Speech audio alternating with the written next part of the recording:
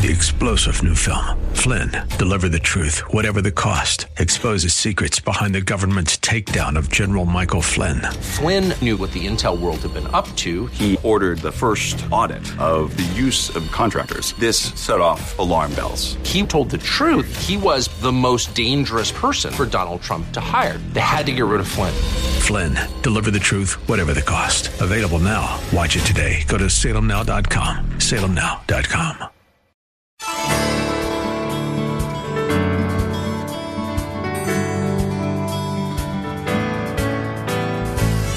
Hello again and welcome as we lift up Jesus with Pastor Dudley Rutherford. I'm Kyle Welch. If you've been searching for a place to be spiritually fed, you have found it.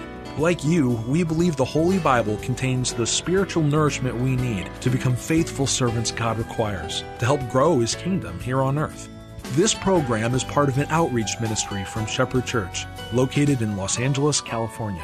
Our teaching pastor is Dudley Rutherford, and we join him right now with today's message.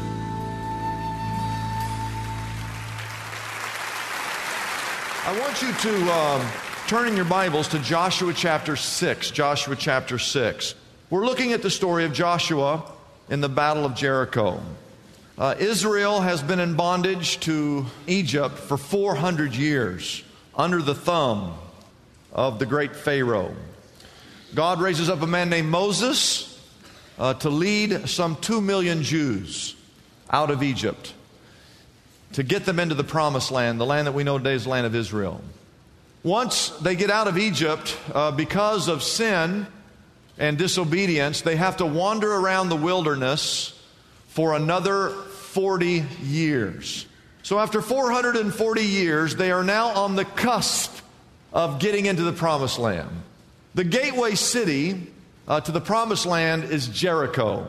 They're not getting in unless they can defeat Jericho. Earlier in the book of Numbers, they had sent in 12 spies to spy out the land. 10 of the 12 came back and said, it's impossible. They're too strong, they're too powerful, they're too many. We cannot do this. So they come up against an impossible situation. And yet God, in 7 days, against all odds, those walls came crumbling down, and Israel goes in and begins to take possession of the land. So that's the story. And what we've done in our series is we've looked at those 7 days that they marched around the walls, and we came up with 7 principles that if you're here today and you're up against any impossible situation, if you use those same 7 principles, whether it's your marriage, your finances, your health, it could be a wayward child, if you've lost a job, if you've lost your house, if you're saddled with an addiction, whatever it is, we want to take these 7 principles and apply them. And I believe if you do so, that you too will have victory in your life. Now, last week, week 1, day 1, lap 1, principle 1 was this: to focus on the greatness of God rather than the size of your problem. That was last week. Because if instead of looking at your problem, you'll focus on the greatness of God, guess what happens to your problem? Your problem immediately shrinks to almost nothing when you look at it in comparison to the greatness of God. Amen? Amen? So today is day 2, lap 2, principle 2 in our study, and that is to realize that God has an unconventional plan. Now, in your sermon notes, I have 4 yes/no questions. Question number 1, are you ready? Here we go. Does God clearly, and that's the key word, clearly, does He clearly state His plans? Yes or no? Now we're in Joshua chapter 6, but this story really begins all the way back in Genesis chapter 12. In Genesis 12, God gives a 7-fold promise to Israel. Here's where it really begins in Genesis 12. Here's the text. There's 7 promises. You can count them. They're very clear. Number 1, He says, I will make you into a great nation. Number 2, I will bless you. Number 3, I will make your name great. Number 4, and you will be a blessing. Pay attention to number 5. Promise number 5.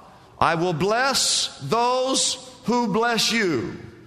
And promise number 6, whoever curses you, I will curse. And promise number 7, all the peoples on the earth will be blessed through you. Now, my question is this. Does that seem a little vague to you, or does this seem crystal clear? God then, after He gives these 7 promises to Abraham, He reaffirms them to Abraham's son, who's Isaac. He then affirms them to Isaac's son, which is Jacob, which is the grandson of Abraham. And then in Deuteronomy chapter 7, God says these words to Moses. Pay attention to what He says to Moses. When the Lord your God brings you into the land that you are entering to possess, and drives out before you many nations. He says, and here's that number, 7 nations that are larger and stronger than you. And then if you skip over 2 more chapters to Deuteronomy chapter 9, pay attention to these words. He says, Hear, O Israel, you're now about to cross the Jordan, what we know to be the Jordan River. Now don't forget, they've been wandering around for 40 years, and they're finally going to come into the land. They've got to first get across the Jordan River. And so he goes, you are now about to cross the Jordan to go in and dispossess nations that are greater and stronger than you. Pay attention here. He says, with large cities that have walls that go up to the what? To the sky. I wonder what city he's talking about.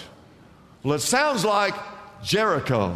And my question to you remains, does God clearly state His plans? Yes or no? Yes, He does. Ladies and gentlemen, in the exact same way that God has plans for the nation of Israel in the Word of God, I want you to know that the same God of the Creator of the universe has exact detailed plans for your lives and for what you're supposed to be doing.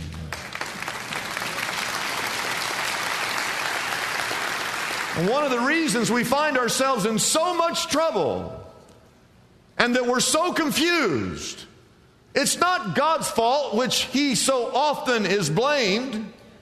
It's our fault because we haven't read, we haven't listened, we haven't followed, we haven't obeyed His guidelines for our life. Let me tell you, left to our own devices and to our own strength, I hate to say this to you, you probably are never going to overcome impossible situations on your own. Listen, your day of victory, your day of celebration, your day of rejoicing begins the moment you pick up this Bible and begin to read, learn, and meditate on God's detailed plans for your life. Question number 2, yes or no? Are God's plans usually unconventional? Yes or no? I say a resounding yes. Because as I go through the Bible, almost the entire Bible, not always, but most often I've noticed that whenever God asks anyone to do something, it seems a bit unconventional to me.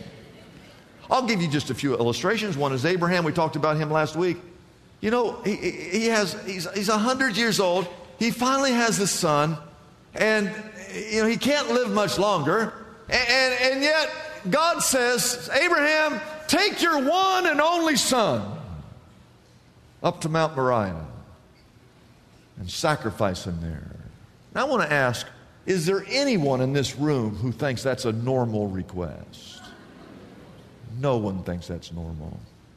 And then you have the story of Naaman. He's a military general in the army. He's got leprosy. He's not necessarily a man of God. He's an army guy, and he's got leprosy. And you know, even in that day, if you got leprosy, man, you were in trouble. And he didn't know what to do, so he went to the preacher. He went to the prophet, and he said, what do I need to do to get rid of this leprosy? And God told Naaman through the prophet, He said, Naaman, if you want to be clean, You got to go down to that dirty river, the Parfar River, that one that's real muddy. Go down there and you dip 7 times, and you'll be clean. Does that make sense to anybody here? No. Then you've got the story of Gideon. Gideon has 32,000 men. That's a pretty good-sized army, 32,000. The problem is he's going up against the Midianite army who could have as many as 200,000, and he's only got 32,000. And God says to Gideon, Gideon, that's too many men. You need to cut the army down. Gideon said, what?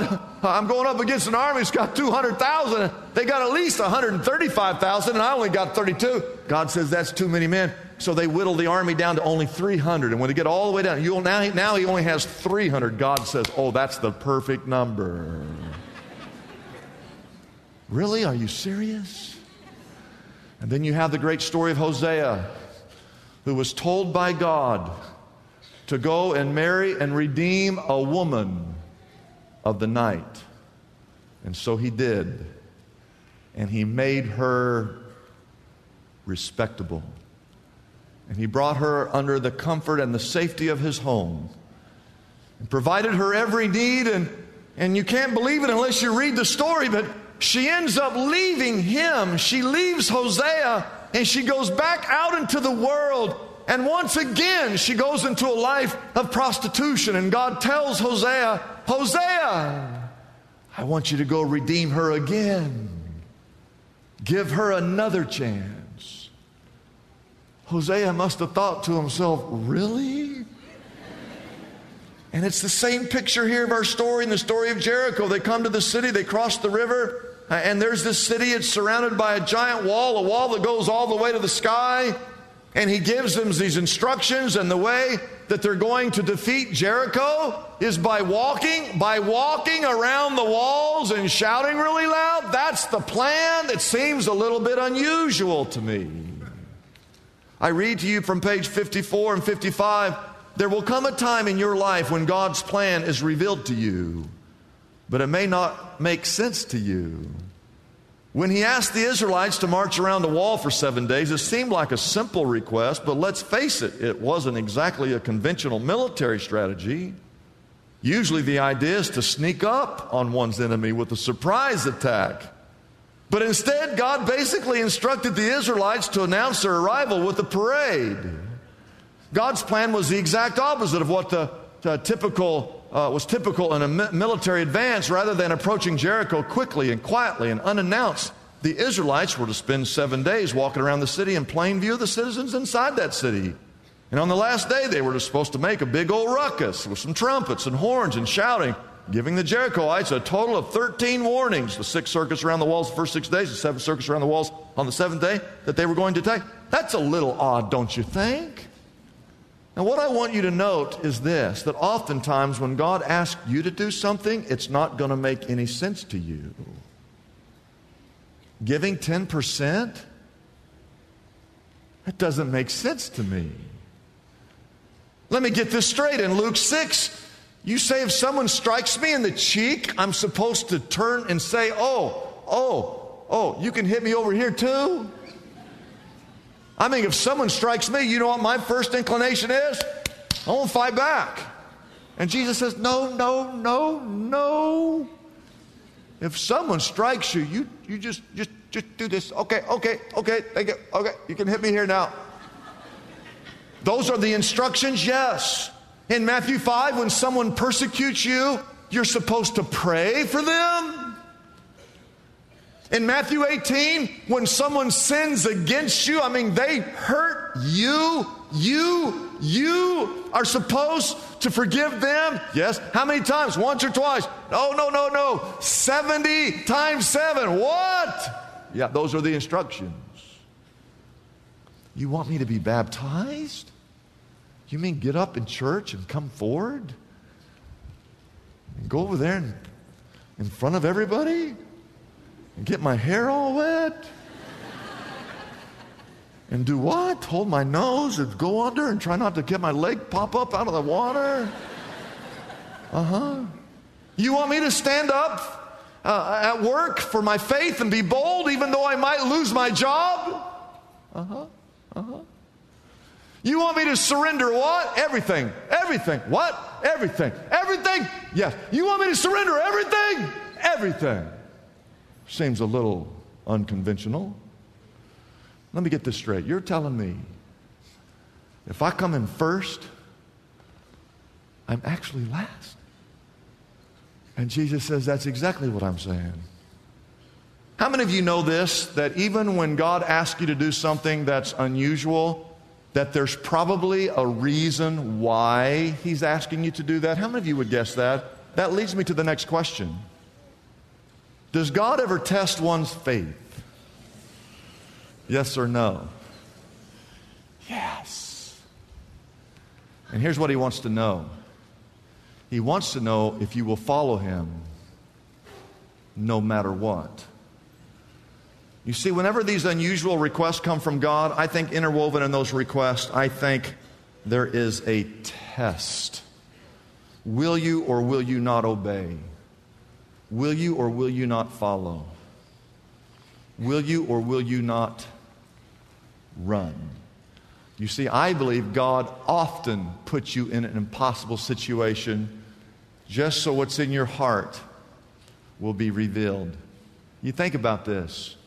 These guys have been walking around for 40 years. And why were they walking around for 40 years? They had sinned. And what was their sin? Their sin was they were complainers. They were a bunch of complainers.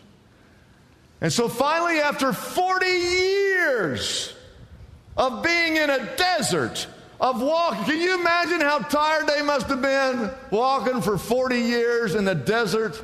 Oh, I get tired just thinking about it. And finally, they come right up to the cusp of getting in. And God says, you want to get in? Yeah, we want to get in. We want to get settled into our houses. And here's the instructions. You keep walking. What? We got to keep doing this? And you see, I think God was wanting to know, are you finished complaining? Are you finished doubting me? Because if you want to complain, I can send you for another lap down there in the desert. I mean, how many of you know that God could have put him back down there for another 40 years? Oh, yeah, He could have done that. I think He wants to know, are you done being unsubmissive to me? You know what God wants? We know that the Bible says this in Proverbs 3. He wants you to trust Him. Trust in the Lord with all your heart and lean not upon your own understanding. Do not be wise in your own eyes. Fear the Lord. Trust in the Lord. You see, whatever it is that God is asking you, you need to just simply trust in Him. Oh, yeah. And then I go to question number 4. And that is that when victory finally comes, who in the world is going to get the glory and the credit and the praise? God? Does God get the credit when those walls come tumbling down? Yes or no? Yes! You see, the walls in your impossible situation, and hey, I don't take this lightly. This is not, I really believe that some of you feel like you're up against an impossible situation. I believe that. I know that. But when that victory comes, guess who's going to get the credit? God. It's very simple.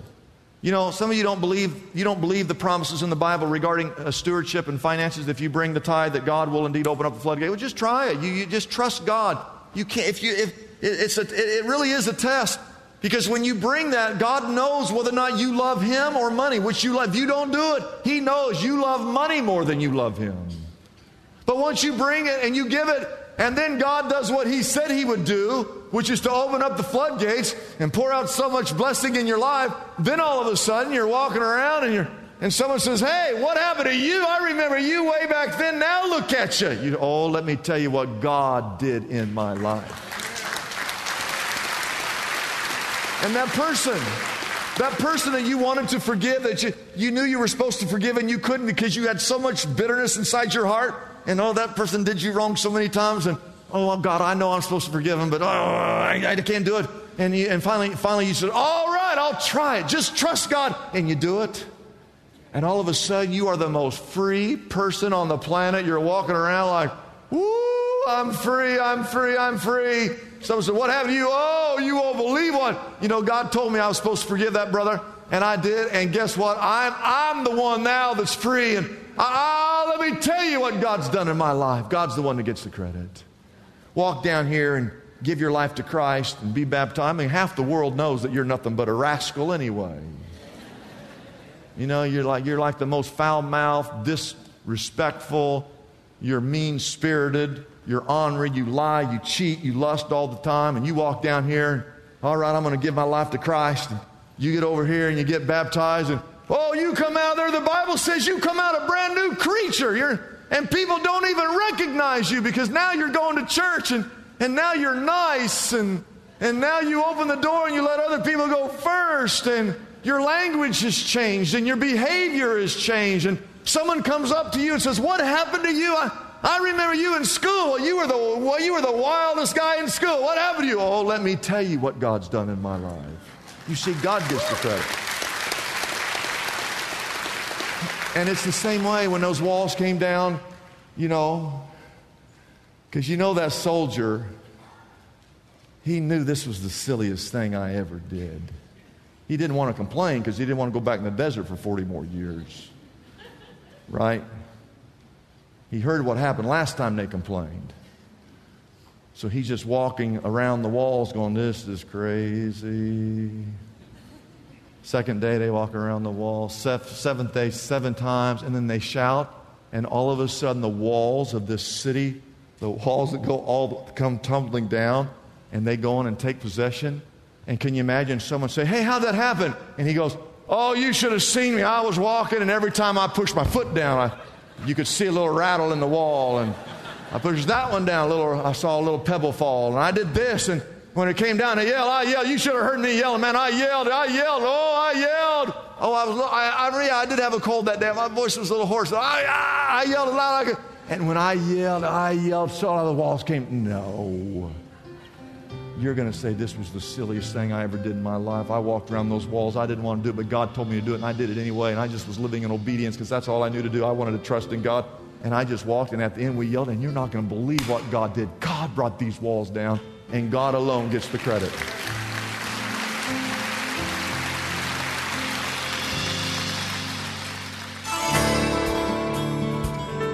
It's a blessing for us to bring this program to you every day. We exist only by our faithful partners who support us through their prayers and financial gifts. If Pastor Dudley's message has been a blessing to you, we would like to encourage you to consider joining in partnership with us so we can continue to be here every day to bless others with this important ministry. Your gifts, whether large or small, are greatly appreciated and go directly to help keep us on the air.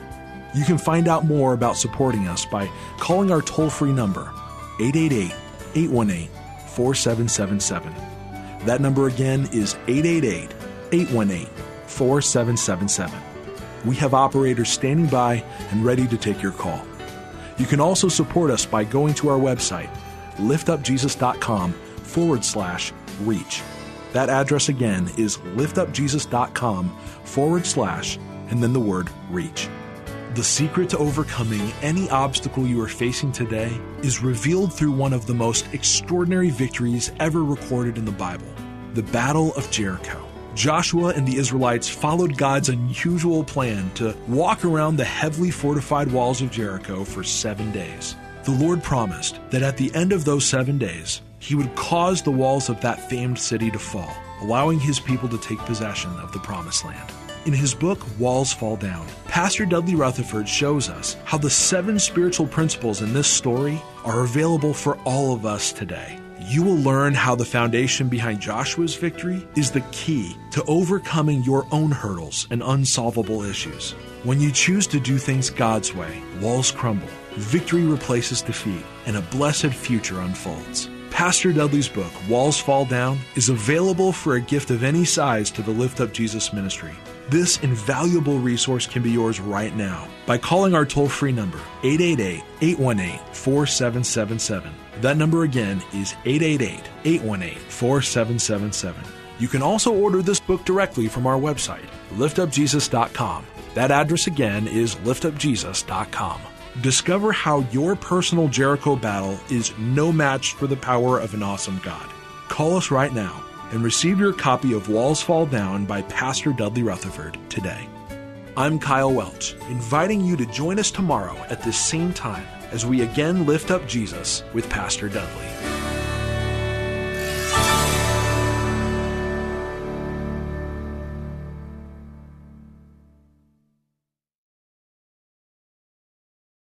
Three-star General Michael J. Flynn, head of the Pentagon Intelligence Agency, knew all the government's dirty secrets. He was one of the most respected generals in the military. Flynn knew what the intel world had been up to. He understood its funding. He ordered the first audit of the use of contractors. This set off alarm bells.